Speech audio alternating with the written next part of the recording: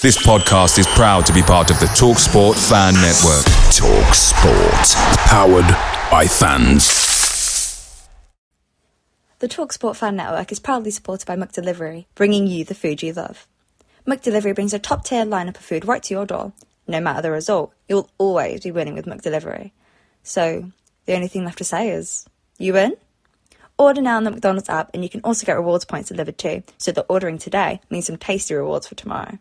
Only via other participating restaurants. 18 plus rewards registration required. Points only on menu items. Delivery fee and time supply. See mcdonalds.com. The TalkSport Fan Network is proudly teaming up with Free for Mental Health Awareness Week this year. We understand that the journey as a supporter isn't always smooth sailing, but rest assured you're not alone. There's a vast network of fellow fans who share your passion and may be experiencing similar challenges. Honesty is key in any relationship. If your friend asks you how you are feeling, tell them honestly. If you're going through a difficult time, let them know. Opening up about how you are feeling can really make a difference. After all, they are your mates for a reason. Let's all take a moment to talk more than football.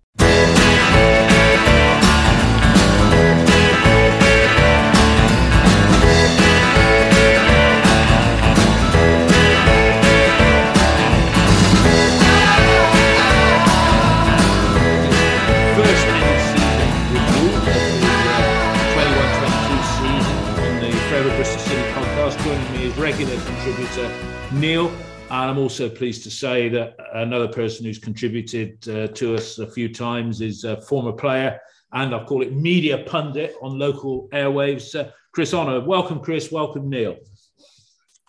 Hi, David. How are you? Happy to be here. Thanks very much for having me. Okay, guys, let's begin by looking back on last season, how it outturned. I mean, there was an improvement on the previous campaign, marginal. I'll come to you first, Chris. Should we be satisfied that we ended where we ended? You know, have we sorted out a load of inherited rubbish over the last 12 months? I think there was only one way to go after the season before, really. That was probably the worst football I've seen in many, many years down there, maybe a decade. It was dreadful. COVID didn't help. The lack of atmosphere in the ground, the performances were poor. And Nigel eventually, I think, got his players to do what he wanted. He installed a little bit of passion. He keeps on using the word culture in the dressing room that he's trying to install. He wants a winning mentality. He wants people with ambition and desire. And I think that was lacking under Holden, where I think the club become a little bit too nice, a little bit too easy to play against. We had players, journeyman footballers coming to Ashton Gate and picking up huge salaries who lacked ambition and a real winning mentality. And I think that's what Nigel's been trying to install. Neil, how do you feel about that? You know, trying to get a certain mentality. I mean, some of the players that he bought in this time last year in the close season, you know, they didn't contribute in maybe the manner that he'd hoped for as much as anything else, yeah? Because he bought in people that he knew, and James has just about been the one success there, hasn't he? Yeah, I think last summer was a difficult time in the transfer market. We were still going through the pandemic, although it hasn't really gone away now, has it? Who knows this summer with regards to the market, what the market's going to be, but definitely last summer was a difficult market. We didn't know when the income streams were going to be coming in again. It must have been a nightmare for Richard Gould to try and figure out what the budgets were and all the rest of it, other than what you're already committed to with contracts. I think for me, that the word that I would describe last season is frustrating. Really, I think it's frustrating for Nigel, and I think it was frustrating for the fans, and that was symptomatic with the very first game of the season. We went there, we played well against Blackpool, and then we conceded a goal in the 92nd minute. Yeah. If you win that first game, first victory at home, brilliant. After you lay last season to bed and you move forward. Whereas our first game of the season, we had this frustrating late equaliser by Shane Lavery, and then we went, 16, 17 games at home and these late goals. We were struggling. The whole thing sort of built from there, really, didn't it? That was symptomatic of parts of last season, wasn't it, Chris? That this inability to, I think we took the lead in 25 games, probably more than that. And that inability to hang on to the lead, that cost, I know we got wins at QPR with last minute goals and stuff like that, but that's a mental thing, isn't it? The number of times City did it last season, threw away an advantage. Oh, the stats were ridiculous, weren't they? That we'd lost so many games from the 85th minute onwards, where we tossed away about 21 points, something like that. If you can add them on at the end of the season, I think we were just outside the playoffs or even inside the playoffs. But we never know what's going to happen. But as Neil just said, the Blackpool game really summarised our season, because you usually start with one game at home and then two away. And once you've lost your drawn your home game, you need a good start. You need, especially after the season that it was following, you needed a good start. You need a little bit of momentum. And then we got into this little horrible habit of tossing away home points. And we made our season really difficult up until Christmas, when we started finding a little bit of form. And then towards the end of the season, obviously, Weimann, Martin and Semenyo started building a partnership up front, or an understanding up front, and the season became a little bit more of a pleasure to watch. Yeah, no, that's true. I think, Neil, the bonus this season, we'll come on to the youngsters, but I mean, Andy Weimann, I'll hold my hands up, start of the season, I was saying lots of effort, minimum output, but was it 22 goals, 10 assists from Andy? I mean, that's the golden boot season of his career, contributing to a total Bristol City goals scored of 62, which is bettered, I think, only by 4 other clubs in the division. Somehow, there we are languishing in the bottom quarter of the table, but we got it right up front. And Andy Weimann, I mean, tremendous season for him, and out of character to anything he'd done in his career previously. It was an incredible season, given where we were in the summer, where we were thinking where are the goals going to actually come from. And last season it was getting to the stage, and possibly even at the start of this season, it was getting to the stage where there was loud cheers and applause for a shot on target, wasn't it? Really, it wasn't even a goal that did it. We weren't creating much. I mean, I've gone through a little bit through the stats of last year. If Ian was on, he would be absolutely delighted to hear that. But one of the things for me is, okay, we scored 60 goals. I think there were a couple of own goals. So that out of the 62, we scored 60 goals. Now, 42 of them came from WSM. Yeah. Okay. So very, very reliant on them. That's fine. But of 50 assists, 29 of them came from those three players as well. And that just shows really the imbalance in the team. We've been playing with wing backs. Jay De Silva, 4 assists for season. Scott, 2 assists playing at wing back. So we've been playing with a wing back system that you would imagine would generate assists for those front 3. But realistically, actually, we've been relying on those 3 to not only score the goals, but amongst the 3 of them to actually create them themselves anyway. Create the goals as well. Chris, let me come to you on that from the ex-pro footballer perspective. I mean, let's look at Andy Weimann first of all. That if he has another season like that and we've shored up the defence, and we're nailed on for the playoffs next season anyway. But first of all, on Andy Weimann, I mean, he's 31 this year. That's a tremendous season from him, isn't it? That's absolutely brilliant, absolutely amazing. I mean, you share an opinion of him that I did last year. I just thought he was a little bit of a out of control speedboat. He just used to run everywhere without an end product. It was great that he had this fantastic work ethic, because he dragged other players along with him, especially when you had a team that wasn't putting a lot of desire into the game. And he was obviously the manager's first pick because he embraced everything a manager wants. But now he's got an end product. He scored 22 goals, all those assists. And I think, I dread to think how our season would have panned out had he not played so well and scored so many goals. Yeah, and it's interesting as well, again, focusing on the WSM, not Western Supermare, but Vyman Semenyo Martin. I read an interesting stat the other day that Chris Martin, again, good season from him as well, really, double figures, but he won more aerial duels than any other player in the championship. And I don't see Chris Martin as that sort of winner of aerial duels as such. Do you? I think that's because we throw the ball down the touchline like a bit schoolboyish every time we get a throw in. I'm still puzzled by that. I mean, I do the commentary. Lost you there for a minute, Chris. Neil, just picking up on. Yeah, I mean the stat. I still Chris, see. Sorry, Chris, you're back in the room. Just say that thing. Sorry, we're talking about something we need to work on. But we're talking about throwing. Sorry, Chris, we lost you. We lost you there for a moment. Say that about throwing. Yeah, sorry. The schoolboy throwing it down the line type of thing. Yeah. Yeah, sorry. I mean, if you count all the throw-ins that he won, headers from throw-ins he won, because I think that's a little bit schoolboyish. I don't see any other team in the championship, especially, just try to launch the ball down the touchline because they have no other option. And at the moment, all season long, I've seen that happen, and I wondered where the midfield players are showing why we can't go backwards to go forward.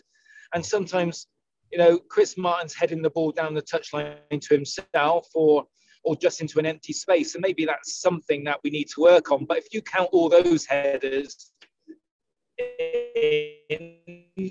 then I'm not surprised he's at the top of the stats. But he's been a good target man. Both him and Vyman have come back from nasty injuries last year. They're good, experienced pros. They've obviously worked very hard to keep their bodies intact following their injury problems. They've probably been in the gym for a good 6 months and working on the rest of their bodies, and they've come back with the results. And fair play to them, because it's not easy when you hit your 30s. Yeah, Antoine's done really well this year as well, hasn't he? I mean, I don't think I am overpraising him really, but I think he's got a lot of the tributes that Antonio has got for West Ham. And, I mean, if we can hang on to him this summer, he's only going to get better, isn't he, in the season ahead? Well, he's raw. He's got lovely skill. He's got good balance. He's strong as an ox. And now he's coming with an end product. He's understanding the game a little bit better. He's making some good runs into channels. He's coming towards the ball when he needs to come to the ball and act as a springboard or a wall. And he's influencing games massively. I mean, he's the icing on our cake. He's just been an absolute revelation. And when he's not on the team, we just don't have that flowing runners into the channels that every team needs. And without him, we look at different propositions. So long may he stay at the club as well. Yeah. One of the things that Neil just said is the number of, no doubting the goals, but 29 out of 50 assists coming from those players. And obviously we're going to move on to the midfield now. 21, I think. Was it 29 or 21 of the 50 assists? 29 over half coming from self-generated from the front three. What does that say about the midfield, Chris? And I'll come back to Neil on the same question. But what, is that lack of creativity? Would, if we could get more from midfield, Masengo, 80 appearances, 2 assists, 0 goals. Is that what part of the problem has been? Well, the stats don't lie, do they? I mean, I feel there's always spaces in the channels in the championship. Lots of defences tend to defend really narrow, which gives you the space down the sides. For me, I don't see De Silva going on the overlap enough. George Tanner has been injured, and we've played with a number 10 at right back in Alex Scott. Yeah. Masengo, for me, he's added a lot to his game, and if he leaves, he'll be sadly missed. But for me, he doesn't give us enough forward penetration. He's not clever enough around the box. He's more of a defensive midfielder, and he's added that to his game. I think Joe Williams could be a little bit cleverer if he manages a few more games. But with the new signing yesterday, hopefully we recognise that problem, and we're trying to add a little bit more to that guile and cleverness that we've kind of missed since Patterson left the club. Neil, how do we keep WSM intact, but yet bolster the midfield? And we'll talk about the shape of the side in a minute, but, if you keep WSM intact, you have to, what's your midfield? And you're going to play with wing-backs, which seems to be his preference. How do you accommodate Alex Scott, who's been playing out of position? I was up at Huddersfield. You did? That's why we were lost there. And I went with Masengo. I mean, I'm very indebted with Masengo, just raising Chris's point about Masengo to Dave Febs on this, because Dave and I go back and forth on Masengo. I don't think he's ideally suited to the English game. Dave still rates him. We've gone through, from my viewpoint, the way he plays is more European in style, which is completely understandable given where he's come from. Dave talks about how he gets the ball, he drives forward, and then he expects runners off him, which is simply not what we do. He breaks the first line quite well, the first 5 yards, and then he stops. And Masengo, this is, But should the runners be the wing backs and going past him, which they're not doing? Indeed. And you don't see Scott as a pacey. He's not going to show pace in that. But we also, and Chris has already said, Jay, although he's a better player than he was this time, he's got his head seems to be right, but he doesn't overlap enough. So I always thought with Jay he would be a better wing back than a full back in that situation. And I know at the end of last year, Pearson was saying we need to get Jay back to that player that I know he can be. I mean, he's an England under-21 international. He's a decent player, but we're not getting enough production out of our wing backs in any shape or form. And we're not stretching it.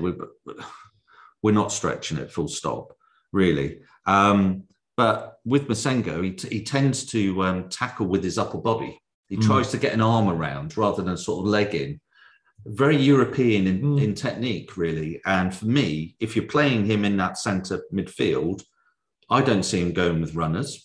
He doesn't seem to go with his runners. He tends to sort of lose it, and he tends to be a little bit like we described Weimann before about this playing this running around. I can see entirely why he's popular with fans, because 100% effort, 100% energy, running around like the Duracell bunny. Yeah. I think he's quite high up in the championship stats with regards to chase down and pressing, just like Semenyo's second. I think Masengo's about sixth. Yeah. With regards to the pressing, absolutely fantastic. But you need more than that. Either you're going to be a defensive holding midfielder or you're going to be an attacking midfielder.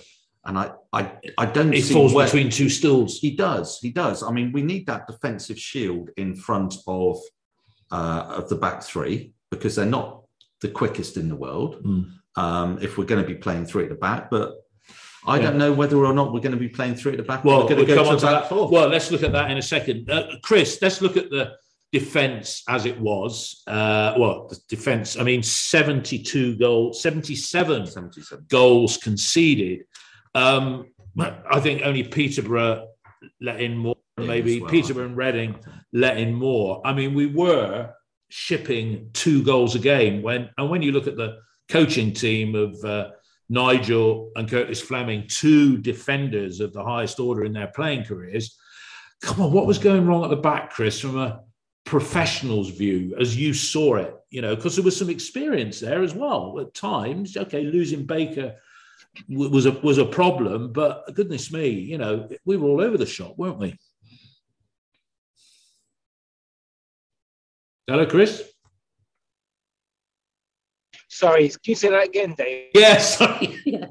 Yeah. I was just saying, 77 goals conceded, only 2 sides conceded more.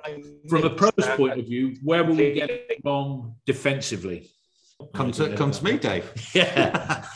I'm not. David, he's back. He's back. Back in the room. Back in the room. David, I'm sorry about that. We had a Nigel Pearson moment. Moment there. That's all right. I can edit that little piece out. Let me just make a note of the timing on there. 10:25. There we go. I can edit that little hiatus back. And we'll take it again. 77 goals conceded. 2 goals a game we were shipping at one stage. Where has it gone? Where was it going wrong from a defensive organisation coaching perspective, as you see it as a former pro? Honestly, David, there was times I watched last season and I thought it was bloody awful. I mean, it was a shambles. There was players closing space down. I mean, they're taught about delaying. They're taught about closing space. They're talking about sending people in a certain direction. Horrendous. Honestly, the things I was watching senior players do, from Kalas to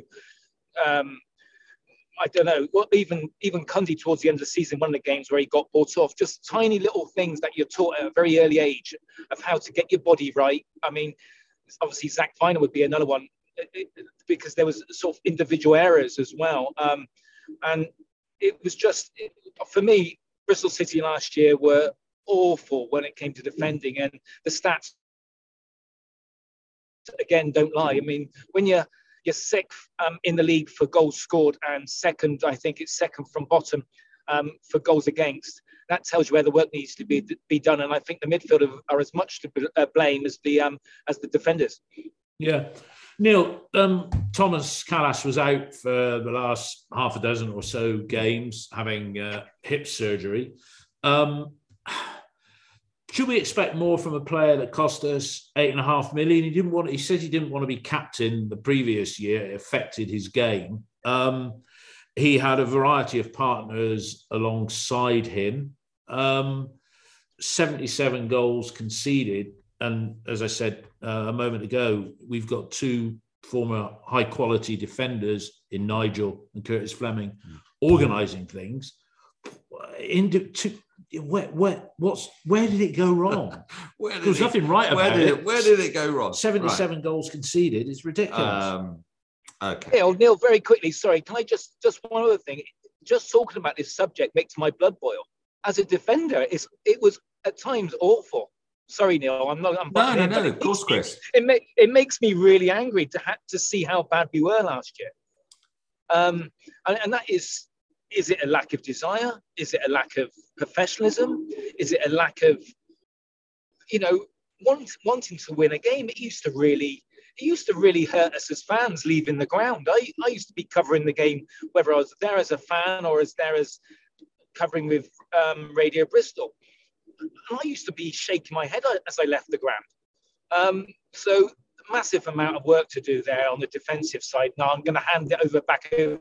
Go on, there you go. He's a pro. It makes him, and you don't see any finger. You didn't see any finger wagging when goals were conceded. I mean, it's Chris just talked about desire, but surely it's down to the manager and the coaching to instill desire and organisation at the back. Well, I think the thing for me, I got to under 18 level in football when I was younger on the county side. So I didn't go to. So you're not very good. Chris is better than me, but you're not very good. I'm not going to go against Chris's ex-professional view on it. But for me, if we deal with the Kalas situation first of all, Kalas for me is not an organizer at the back. He is he is arguably our best defender. But what he is, he works alongside an organizer, a leader. So when he was playing with Webster back in the day, a few years ago, the two of them were arguably our best centre pairing for one season since the 70s, since the First Division days. And of course, Webster finished top and he gets his dream move. With Kalas, what I see is he gets distracted. He tries to, it affects his performance. He tries to make amends for other people's mistakes. So rather than focusing in on his own mistakes, he'll be looking at, if he's playing alongside Zach Viner or something like that, he'll be thinking, well, Zach's going to make this mistake. I need to cover for Zach. And then he'll forget about what is the key element. And that's focus on what you need to be doing first and foremost. Don't worry about the other player. Let that other player worry about his own performance. So then throughout the course of the season, you'd be seeing this whole sort of collective at the back that nobody took authority.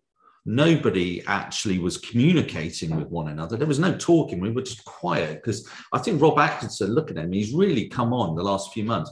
but he's quite a quiet person. Yeah. And what I've noticed, Dave, from the Dolman, where I sit in E32, Tim Close. Tim Close is a leader at the back, and Tim Close talks to people. Yeah. And he organises people. And what we did, the one thing that was tantamount throughout the course of the season, up until the last sort of 10, 12 games, passive. We were so passive. So passive. And you could tell Nigel, as an ex-centre back, was just like, come on, you know, the amount of times people would stroll through us, or they'd be getting free headers in, or whatever, the crosses coming into the box. Or people were dribbling through our box and stuff like that. And what changed is he brought in 3 guys, and okay, it's not the prettiest football at the back at the time, you know. You've got 3 people that really were the turning circle of the Titanic at times, although I think Atkinson, to his credit, is a little bit better than that. Yeah. But they're not passive.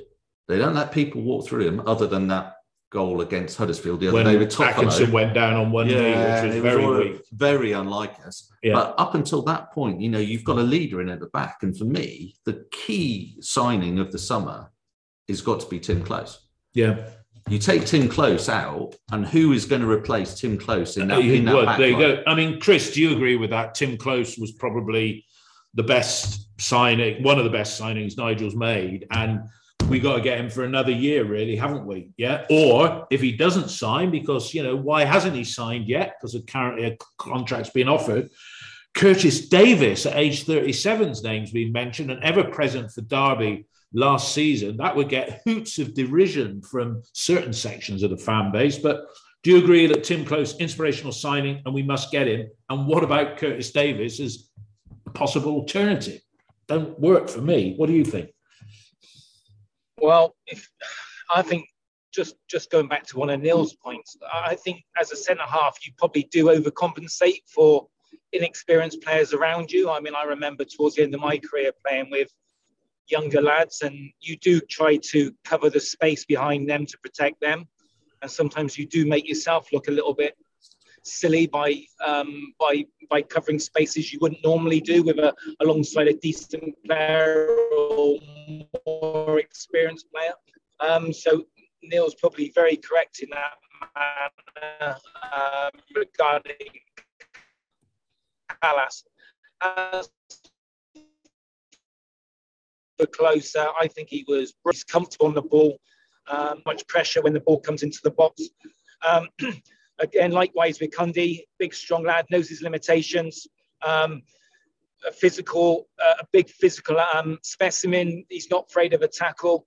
But going back to some of the defending again this season, I remember one game where one team passed the ball around the edge of the box and Bristol City just didn't get close enough. We were just running around trying to close spaces, and the team just kept passing the ball around us. And it was a matter of how many shots or when they would shoot before the move broke down. And it was just very, very poor. And Bristol City have really got to start working on that. But, you know, as for bringing in further older players like Curtis Davis, I'd be a little bit surprised. I've got to be honest with you. I think he's tried the experience route and got it wrong with Danny Simpson. That didn't really work out.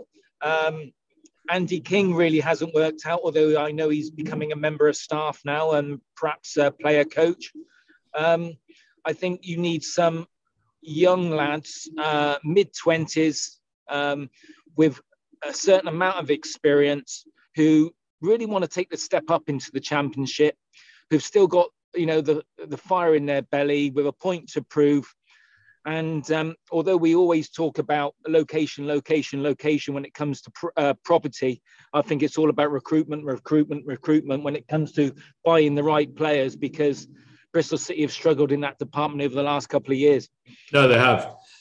And we've already been out and done some shopping. I mean, do you have any insight on the lad Sykes? I mean, there was an article in Bristol Live where, you know, he had a golden season last season, record number of assists, I think 8 assists and a few goals. But equally, you know, there was the word inconsistent. And is he a right back? Is he a right wing back? He can do both, but they're two very different positions. I mean, have you got any insight on Sykes at all? We've got our business done early in his respect, haven't we? Yeah, I was quite impressed with that. It was quite a quick move, obviously done very early. He's out of contract, so we had to move quickly. I don't know anything about the young lad, but it's ironic that he's come from Oxford just after we release Callum O'Dowda, who obviously we got from the same club. I think whether I read the article right, he may have come from Ireland as well. Another similarity to Callum. Going on with that subject, I really like Callum. I thought he was going to be someone that we could really rely on when he signed a new contract and turned down the advances of Leeds United and other teams that were meant to be interested. Allegedly, I have to say allegedly there. No, his agent would have done a good job, I must admit, but we had already lost Luke Ayling there, so whoever was working on behalf of Callum did a very good job on Bristol City on that occasion. But I think Callum O'Dowda has got a huge amount of ability, but he's probably on very high wages. And when he's given us the return that he has over the last 2 seasons with all his injuries, I think it was the right thing to do, although I'll miss him because I know he's got the potential to be a very good Championship player. Yeah, let's move on to that retain list that's come out. And I'll come to you first, Neil, and we'll talk about Cod. Let's hope where Sykes and Cod, the similarity ends with them both speaking with an Irish accent, because 6 seasons at the club, Callum promised so much, but in reality delivered so little. Now he'd probably end up at Cardiff or somewhere like that and start scoring some goals and showing a little bit of mettle that he didn't show for us. He used to get unnecessary bookings, concede the odd penalty. I can think of numerous away games. But first of all, it was no surprise him being released, was it? And not even offered terms at a reduced rate. Did that surprise you that he got nothing and he's out the door? No, it didn't surprise me. No. I think we're what obviously next season with so many players out of contract in the summer 2023, there's going to be a large cull. I mean, this was not the summer where there's a number of people out of contract. And of course, Martin was out of contract, but he got another year. Yeah. Due to the contract exercising, which is probably a good thing for us, given the season that he's had. He might have had other offers elsewhere, so that sort of ties that in. But no, I think the thing with Callum is that, he's done some fantastic things in the past in the City shirt and scored some fantastic goals. And you're thinking, right, you've shown that standard. You're an international player. Let's show it consistently. And it just wasn't. It wasn't there. I mean, it in some ways, I go back to a point I've made on the forums a little bit over the years with Masengo. Masengo, second half against Millwall and then Preston away, 2 great assists. And you think, okay, kick on from there. And every time you thought with Cod, he's going to kick on, he regressed. And he went back in. And somebody showed a clip of Cod saying on his day he could do it. And they showed on his day the goal at Norwich. Bloody 4 years ago now. For goodness sake. I mean, but let's get back. Let's say we've done Cod to death. Let's get back on the retained list. Louis Britton's gone. No surprises there. Barney Sodhi, a game that I seem to recall was maybe one of the players for the future a few years ago. He's not kicked on, but the key thing coming out of yesterday's interview with Nigel is that there are 4 players that he said they don't have a future at the club. In his plans, he didn't name them, but we've all been speculating.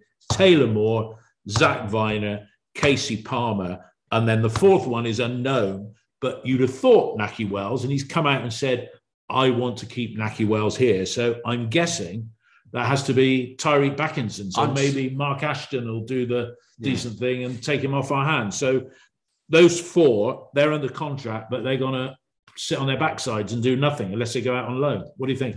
Well, it was an interesting one with that. I'll have to go back and listen to Pearson again because I'm aware of what people say when he said there's 4. But just in case he didn't mean there's 4 that he was released, it was exactly the same number that got released as he was saying there's 4 people that hadn't. So we need to be careful of whether or not he was talking about the 4 that have been released, as in I've told those 4 people that have been released. Which is Britton, Sodhi, Cod, and one other player, Kari Allen, I think, or something. Yeah, like that. Kari Allen. I don't Chris, think it was. Chris, what's your take on that? Sorry, I don't think it was, Neil. I think these are 4 players in contract or with a year or option that he has told won't fit into his plans next year. I think the other one will be Taylor Moore, maybe, because I think he has another year left on his contract. So Bakinson, Taylor Moore, Zach Viner, and who was the other one you mentioned? Katie Palmer. Well, yeah, that's a formality. I still think there's one more. I think there's still one more in there somewhere. Well, then we start, sorry to interrupt, Chris, but then we start looking at summer next season, this time next year when all those players are out of contract, because if these players won't sign new terms now, they walk out the door in 12 months' time for nothing. And Thomas Callas, Dan Bentley fall into that category. And Jay De Silva. Have we really got to be saying to Thomas Callas now, here is a new deal, sign it, or you're off? Well, I think we need Del Boy at the club at the moment for the amount of wheeling and dealing that needs to be done. It must be one of the most intricate seasons for a CEO like Gould to sort out, because there is lots of aspects. I mean, I don't know if you heard the whole interview yesterday, but he did say, Nigel Pearson did say that he wasn't going to go too far away from his phone, because, it's one of those seasons where he's going to have to be on call at any time, because there's going to be big, major decisions to be made and flips of coins, really. He's going to have to bring wages in or get people off the salary to bring other players in. There's going to be other players that he might not want to sell, that he might have to sell to bring other players in. It is a real merry-go-round of situations that have got to be considered. And I wouldn't want to be in that club this summer, because it's going to be full of uncertainty. And come July the 1st, when they return for pre-season training, you want to have your squad almost in place. Yeah. Neil? I mean, financially, it's a nightmare, isn't it? I mean, Richard Gould said... Absolutely.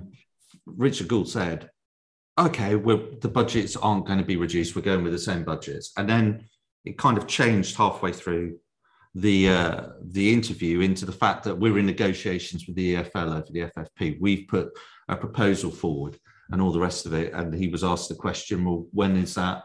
When are you going to hear back from them? Well, there's no dates, but they need to let us know by the 10th of June when the transfer window opens, and then we'll have to review it. So even on this, if we stand still moving into the season, we don't know whether the EFL are going to accept our FFP proposals with regard to it, or there's going to be, it's very muted, it's going to be a change. But then you've got our Premiership players, or Kelly on the way, Kelly, Webster, Brownhill. If any one of those moves for any decent money, then the sell-on from that totally changes the financial perspective of the summer. And then you've got the 4 people that you want to sign on, great. And then you've got your 4 people, your Scotts, Masengos, Semenyos, and Vyman, your 4 most sellable assets. Which you sell one of those, then that might free up 3 or 4 players potentially. And then you've got all of your 2023 players that you're having to renegotiate. So it is, what as Chris said. And we have a manager that says, I don't get involved in the transfers. And then we've got a very good chief executive, but who spent the last 15 years in a totally different professional support, where there aren't the sharks, that is the agent population. Chris, I mean, we don't have, I think Richard Gould is he's a lovely guy, and he's a vast improvement on the previous chief executive. But he can't have the football nous that somebody like Walsh, who Pearson had with him at Leicester, had, or some of these other clubs that employ directors of football. It was interesting, Huddersfield, we'll talk about them in a moment, but they were talking about their coach working with a gentleman whose name escapes me right now, handled all their transfers. And I've got a list of those. We'll come on to that in a minute. But do we really need a director of football to sort, I won't call it a mess, but to sort out this spider's web of intricate off the field wheeler dealing that needs to be done? A director of football, I don't really know, because what you really need is someone to concentrate on transfers, and they tend to come 6 months apart, don't they? These transfers come they're very narrow windows. And don't get me wrong, I'm sure you do a lot of work a month before, and each time this period arises in December and whenever, and then again at this time of year, you're looking at the squad, and there's lots of meetings to be had, lots of agents to sit down, lots of players to talk to. I know all that, but I don't think you need a director of football. What you need is a very clear plan from Nigel Pearson on the players he wants, wants to keep, wants to go and purchase, or want to bring into the club. You then need to look at the contracts and the players that you have. And as Neil just said, there's 3 or 4 different aspects that you need to take into consideration this summer. And that job is the hardest job this season at Ashton Gate, is to formulate a squad moving forward with all the moving parts. Yeah, no, it is a difficult one. I mean, let's talk about potential outgoings. Neil just said, our saleable assets. I don't think Masengo, I think he's gone anyway. Yeah, I think he'll probably end up going back abroad. I said, if you're Andy Weiman's agent, 22 goals, 10 assists, you've just signed a contract at reduced terms. And from Bristol City's perspective, that'll probably take Andy up to age 33. But if you're his agent, you're going to get tapped up by maybe a relegated club or a club with still got parachute payments. What price Andy Weiman what is an acceptable price for Andy Weiman in today's market? Because it could happen, couldn't it, Chris? Somebody comes along and says, we'll have him. And if this is his last big payday, if he chooses to move now, and he's given a very authentic interview on one of the fans' TV platforms this week. He's an authentic guy. He's a nice guy, but he's got to look after his longer-term future. And he could possibly double his wages, because when he signed that contract last summer, he didn't know how he was going to be after that ACL injury. So what do you think, Weiman, what's a fair price in a depressed market, an uncertain market? And could it happen? I think very, very, very possibly. I mean, I hate to speculate and put a bit of fear into Bristol City fans seeing their player of the year disappear, but £5 million for a 31-year-old, Bristol City might consider it. I mean, again, it all comes down to Andy Weiman. If Andy Weiman thinks that Bristol City have been good by him, offered him a contract when he had issues with his injuries and his ACL, which can be a career make or break, he might feel as if he owes Bristol City. He might be very happy in the city, having performed the way he did last year and come up with those kind of figures that we discussed earlier with all those goals and assists. He might feel as if, happiness sometimes is more important than money. And he's got young children, so they might be settled in schools. His wife might be happy. So he's got a lot to think about. But when you're 31 and you've only got a few more years, and you've just had probably the best season in your life or in your career, a decent offer from a club maybe might turn your head. And I wouldn't be surprised if someone comes up with an offer for him, because football always seems to shock us all. And it'd be very sad to see him go, but no, it wouldn't surprise me at all if someone did make and up there with the outgoings on the transfer side of things. I mean, Semenyo, in the interview yesterday, Nigel Pearson says he expects interest in Semenyo, but it's going to cost somebody a lot of money. What price would you put on Semenyo's head, or indeed what price would Bristol City take? Because selling any of those prize assets could negate the FFP issues. But what's a fair price for Semenyo in today's market, in your view, Chris? See, I think personally, although Weiman has scored all these goals, we could replace him. I think there's a young gun somewhere in the Division 1, or a very hungry young man somewhere below where we could replace Weiman if we had to. Semenyo, for me, is the real deal. Absolutely fantastic. He's just, the last game of the season at home, I was covering it again for Radio Bristol, and I couldn't give him enough compliments. He was frightening. he makes things happen even when the opposition have the ball. He closes down quickly. When he gets the ball now, he runs into the channel where the spaces are. He's dangerous with the ball at his feet.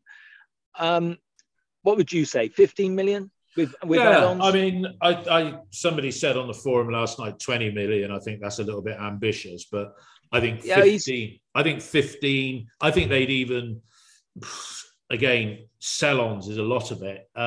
Neil, what do you think? You raised an eyebrow when Chris said only 5 million for Weimann, and Chris has said 15 for Semenyo. I mean, what do those two? Well, Weimann, he's 31, 5th of August. Just check that. So he's 31 a month into the season, a week into the season. What you're buying with Weimann, I think, is if there's any clubs, the clubs that come down, the Watfords, the Burnley, Leeds, if they're coming down into the Championship, Norwich, perhaps, with it, you're buying somebody to get you out of that division. So you've probably got him for about 2 years. You buy him for 10 million, so say, or you put an offer in 8 million or whatever, you've got a decreasing return realistically. Bit like when we bought Nahki Wells. Very much. And Nahki Wells, very good analogy. Yeah, very good analogy. With Semenyo, what I've seen from him this year is that he has been playing against Premiership defenders in some games, the Sheffield United game being a good case in point. John Egan, Chris Basham, those are defenders that have been playing in the Premiership for 2 years with Sheffield United. He absolutely terrified them. Absolutely. Yeah. Those quick throwouts. Yeah, he had I think Bentley's been a bit quicker with his distribution and being told to speed up his distribution, but he's got pace, power. He's a frightening prospect, really. And then in some ways, you go back to 2-3 years ago when Chelsea put the 2 million bid in. Chelsea must have seen something in him then, the potential of him as a 19-year-old, a 19, 20-year-old to make the bid. And I think at times over the last few years, we probably, as a club, regretted not taking that £2 million bid when he went on loan to Sunderland and when we're touting him around these places. And when he first came into the team after he came back from Notts County, he looked completely lost. He looked like that SGS schoolboy who hadn't been through an academy, wasn't used to playing in systems, and looked a lost shepherd boy out on the pitch. Do you think, Chris, that I'm overpraising to say that he's got traits of Antonio of West Ham? And interestingly, with Rob Newman being head of recruitment at West Ham under David Moyes, that's the sort of Premier League club that might come in for him.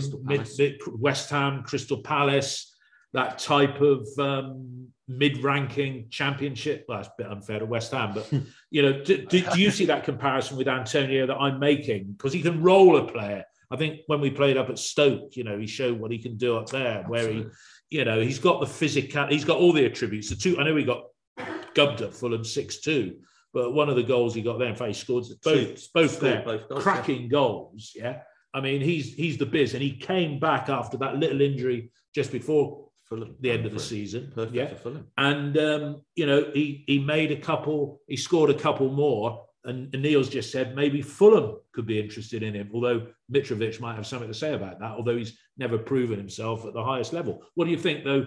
Sorry, Trace, I've rambled on a bit there. That comparison with Antonio and West Ham or Palace being the right sort of club for him?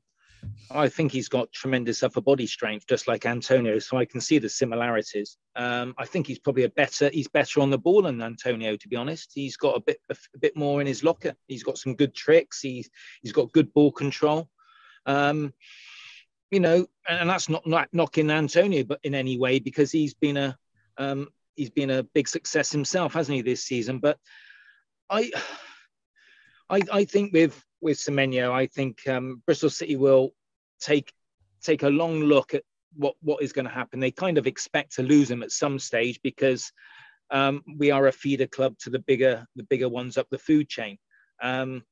but maybe West Ham, I think, would be too big a step for Semenyo. I think they've got bigger dreams, especially having been in Europa League this year. Yeah. They've got very deep pockets. Maybe a Crystal Palace or a Fulham, like you mentioned. Because what you don't want to do, you don't want to be an Alex Scott or a Semenyo and go to one of these big clubs and get lost in their under 23s, hardly playing, kicking your heels, not gaining experience, and then finding your career going backwards because you haven't had that run of games and you haven't had that Saturday feeling each Saturday, each week. And, sometimes I think with someone like Alex Scott, even, we haven't discussed him yet, he's one of those lads who if we ever decide to sell him, I would like to loan him back for a couple of seasons to give him some championship experience. He is only 18, isn't he? And let's talk about Scott, because we'll lead that conversation into what shape does Nigel Pearson want to play. Now, before we mention Scott, Nahki Wells, Nigel, in the interview, he did say, I want to keep Nahki Wells, which...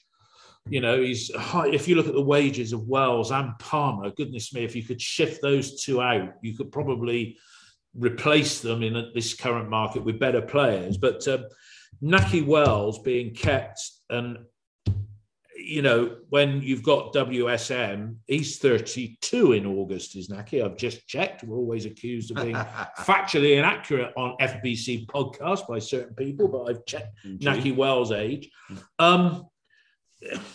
He was pointed in saying keeping Wells, yet he hardly ever played him. What's your view on that? And then we'll talk about Scott. Nahki Wells. Oh, sorry, Chris. Sorry. Well, Nahki Wells is, he played with some very, very good players at QPR. Eze, who for me proved his worth when he went to Crystal Palace. He was. I watched a QPR play against Bristol City that season a few times, and Eze was unpicking defences with his vision and his passes, and he's gone into the Premier Division and carried on doing the same kind of thing. So Nahki Wells has a lot to thank Eze for. And he's obviously a very good player, but he's on very, very big wages. He's probably our top wage earner.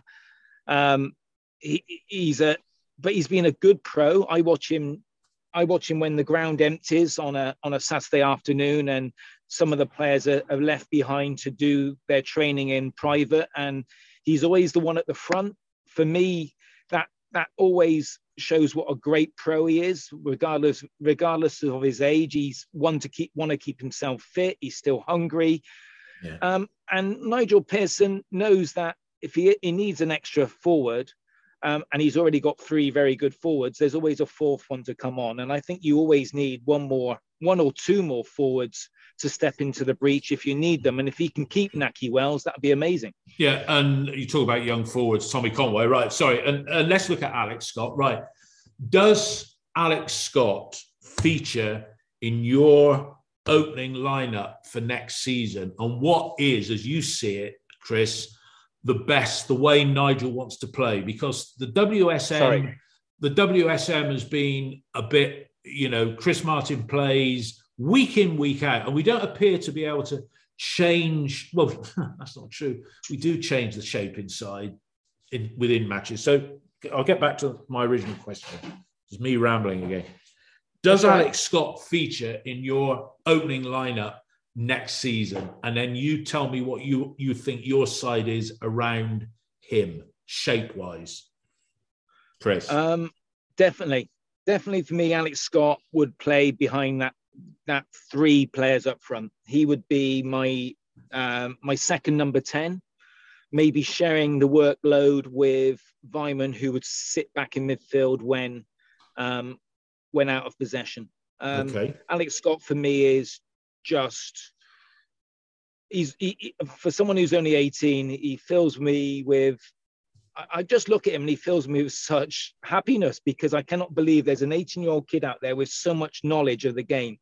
I mean, we were just talking about Semenyo and his lack of understanding as a young kid, and it's come to him later on. For Alex Scott, it's the complete opposite. He just grasps. I mean, he's been played out of position so many times this season. We're discussing where his best position is, and he's only 18. But for me, he was the find of the season, probably the best player on the pitch at times. He's been obviously shuffled out to the right, which he doesn't favour, and he still never lets us down. I think he's only had one poor game all season when he's been used. And for me, I would build a team around the young lad because he's got a massive future. So he's in there behind WSM, but with Andy Weimann dropping back. I'm interested in what goes on behind around there, him then, because I would play Williams alongside him, and one other very energetic midfielder, maybe someone with James's experience, but a lot more mobility. So you have creative. Although because Scott's got the creativity, hasn't he? Yeah. So William. Okay. So, but that's lending itself to a 4-3-3, then, isn't it? Yeah. Absolutely. And then all right. So what's your back four? What does your back four look like then? Because that's no wing backs in that. So what's the shape of the side behind? We've got one unnamed position, which could be a key signing there. So another Scott Williams. What's behind there in a four?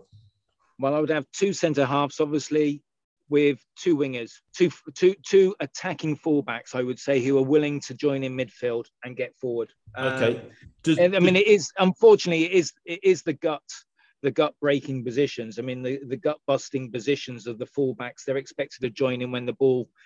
But I would like to see another right back in the club, another left back in the club. If you can't decide who's going to play that left side, whether it's Pring or De Silva, I would like, as I said, I've mentioned, I don't think James is mobile enough in defence to play that midfield position, especially if we play Scott further forward. Yeah, no, that's interesting. And right back, as a conventional right back, which allegedly Sykes can play. Let me come to you then, Neil, because we've gone for 4-3-3, which allegedly, and people say, oh, it flexes, and in fact, Chris has already said with Weimann dropping back to bolster up, it almost becomes like a 4-4-2 if Weimann's the one of the two that drops back. But again, we're keeping Martin up front. What does the shape look like to you for next season? Because that, to me, that's quite cut and dry what Chris has said there.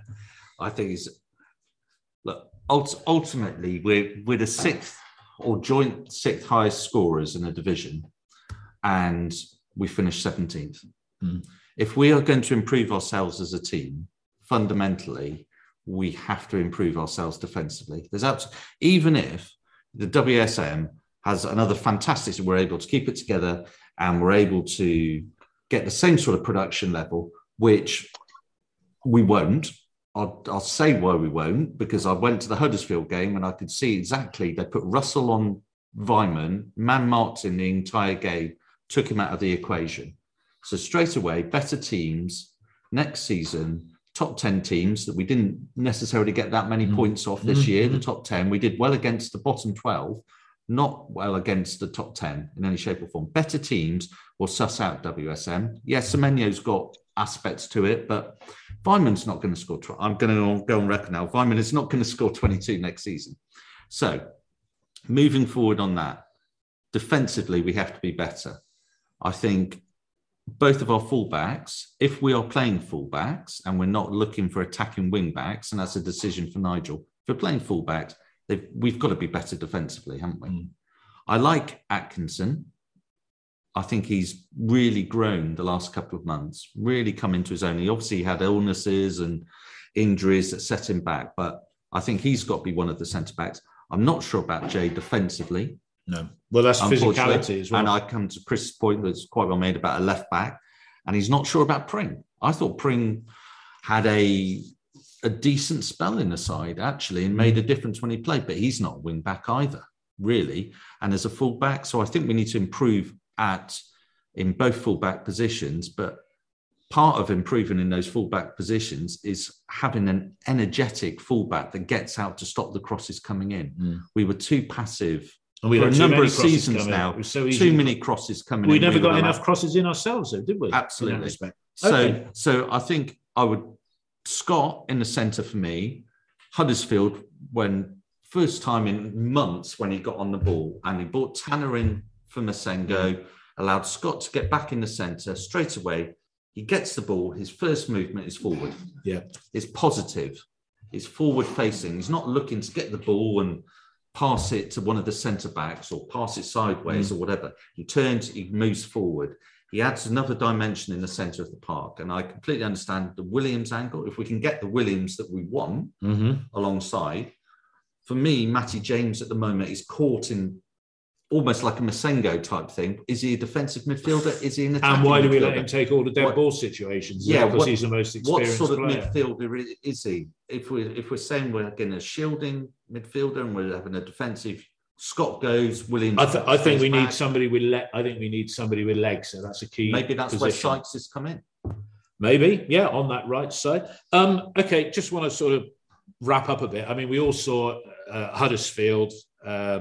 Better coached, I think, was the reason when they beat us. They outran us. They've got shape. They seem to know what they're doing. And I took a screenshot of the TV screen. It was the first leg, and it was transfers this season that Huddersfield did. And Lee Nichols, MK Dons free, Tom Lee, Sheffield Wednesday free, Turton, Blackpool free, Daniel Sinani, loan from Norwich, Matty Pearson, Luton free, Colwell, Chelsea, loan.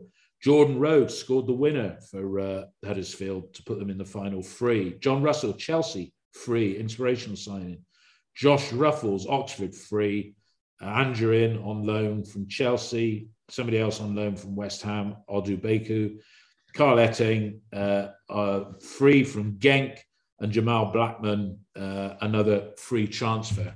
I mean, how possible is it? Two questions, Chris.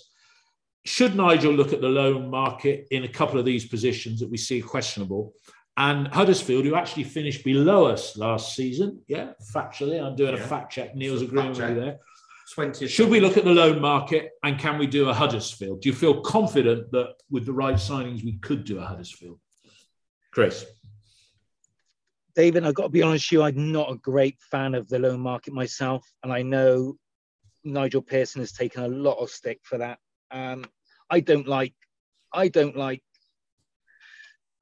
fact that you actually make other players better and give other clubs players a chance to gain experience when all of a sudden we've chucked a few of our own players in and they've stepped up and taken the opportunity, like Scott and Masengo and Benarous. They've all stepped up this year when if you've got a lone player blocking their route into the first team, they don't have that opportunity. So I'm slightly anti-loan from the big guns. As for all those signings that Huddersfield have made, fantastic. I mean, their recruitment guy must be very proud of his achievements this year. And as we said earlier, it's all about recruitment and getting the right people in. There's no secret, is there? If you end up selling Bobby Reid or you end up selling whoever we've had at the club over the last 3 or 4 seasons, and then we bring in the Casey Palmers of this world, we're never going forward, are we? We're going to go backwards. So it's very important. The person who makes those acquisitions got to do the homework.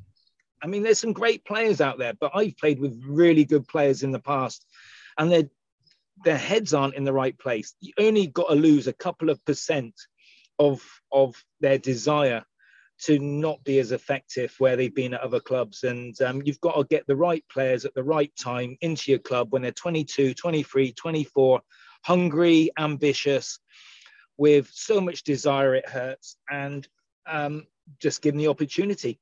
Go and get this scouting network, as far wide as you can, and get the right players into the club, and then hopefully Bristol City can do exactly what Huddersfield. And they've got to be better than what we have. I mean, Neil, Chris has said not a fan of the loan market. Our track record in it has been is mixed at best. And do you feel confident that we could do a Huddersfield in 22-23? I understand where Pearson's views, and I think Chris is right with regards to these Premiership clubs that send you these players to train up, and they have to be the right loans. Even if we're getting somebody in with a view to a transfer, later on down the line. It's like try before you buy almost, isn't it, for a season? And Jay DeSilva fit that mold. Jay DeSilva, good case in point. They probably would have asked for a lot more money. The fact that Palmer cost 1.5 more than Jay DeSilva when we bought him, almost, in relation to it. But we dropped a massive clanger with right back this season, didn't we? We had 10 players playing in right back. Arguably, you took one of your most exciting talents and you've had to stick him in at right wing back because you haven't got anybody else. Yeah, but he's got minutes on the pitch, which is a good thing. Good thing. You've had Weimann playing right wing back. Yes, he did. And didn't let us down. Didn't let us down. But you got Pearson in his thing yesterday saying, actually, we looked and we've been short in some places with it. So I think in January we should have got a loan at the right back position or the right wing back position, because I think it just threw out, and then Tanner got injured, obviously came back and then went off injured again, didn't he? And it just threw out the team. So the right loan at the right time. But obviously over the years with City, there's been wrong loans at wrong times for Ryan Kent, for instance, that has come back to sort of haunt us. But Tammy Abraham. Yeah, that was a successful one. Yeah. We trained him up. Yeah, but that guy kept us up. He did. No, his goals kept us up in the struggle. And he was fantastic. So, realistically, I think the right time, the right place, and Gould alluded to it, didn't he? He didn't rule out Premiership under 23 loans coming in, but there's no point. Pearson's right and Chris is right. There's no point somebody just coming in who's not better than what we have. Okay. Good case in point, Duncan Idahan. Oh, we've not mentioned him. I'm going to see the under 23s tonight, so he's obviously going to start. Are you going down for that one tonight, Chris, to see them possibly? I did actually see that one advertised. I did fancy it. It's going to be a lovely warm evening. It'd be a nice 7 o'clock kickoff. Free for season ticket holders. It'd be good to see. We've not mentioned Idahan, and he looks an athlete, doesn't he? Idahan came on at Huddersfield when Cundy went off injured. And for 25 minutes, I'd like to see a player live. There's only so much you can get. But obviously, he came on at Derby. He is a case in point scouting, isn't he? He's gone... Well, Tim saw him at Grimsby when he was watching one of the lads. Yeah. And it's just like, case in point. But you see him and he has got enthusiasm and he wants to win and he's got a winning mentality. You can see why Pearson would look at this guy and go, blimey, he's a big guy. He's quick.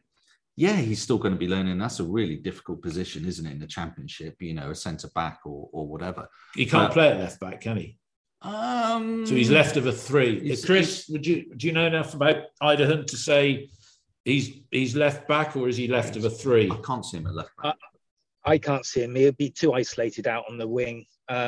He's definitely left of a 3, back 3. I mean, it's very unusual. We don't usually have many left footers playing at centre half, do we? But we hadn't even discussed Baker. I mean, again, I won't say a taboo subject, but we can speculate on that. But you're right. I mean, we could have Baker, Atkinson, and Idahan, 3 pretty decent. I know one's barely played, but all the indications are it looks good. 3 decent left-footed centre halves. Yeah. Okay, guys, look. Appreciate your time today because we've all got jobs to do.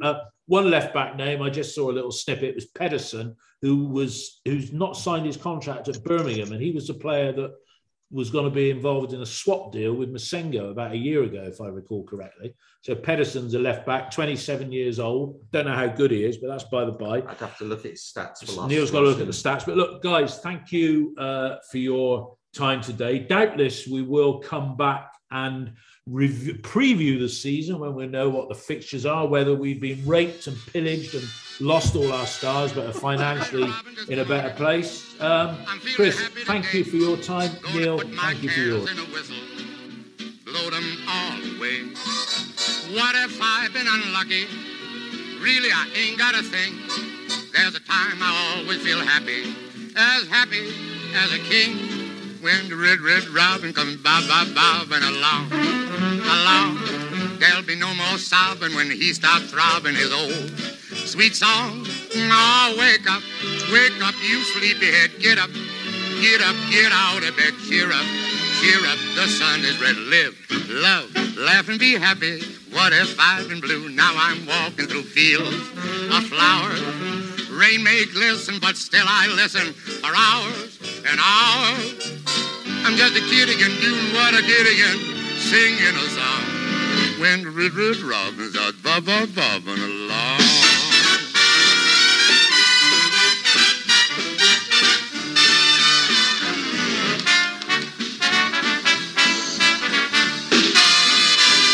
When the red robin comes bobbing along, there'll be no more sobbing when he starts throbbing his old sweet song. Oh, wake up, you sleepyhead, get up, get out of bed, cheer up, the sun is red, live, love, laugh and be happy.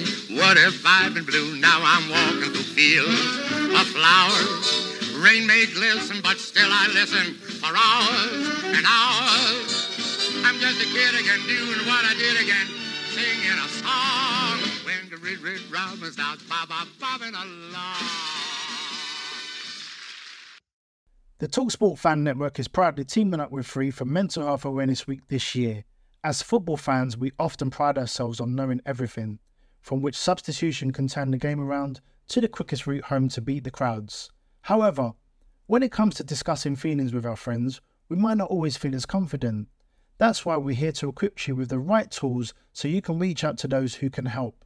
If your mates are struggling, let them know that the Samaritans are free to call on 116 123. That's 116 123. They are there to listen without judgment or pressure, 24/7, 365 days of the year. Let's all take a moment to talk more than football. It's the 90th minute, all your mates around, you've got your McNugget share boxes ready to go. Your mates already got booked for double dipping and you still the last nugget, snatching all 3 points. Perfect. Order McDelivery now on the McDonald's app. You in? At participating restaurants, 18 plus serving times, delivery fee and time supply. See mcdonalds.com. This podcast is proud to be part of the TalkSport Fan Network. TalkSport. Powered by fans.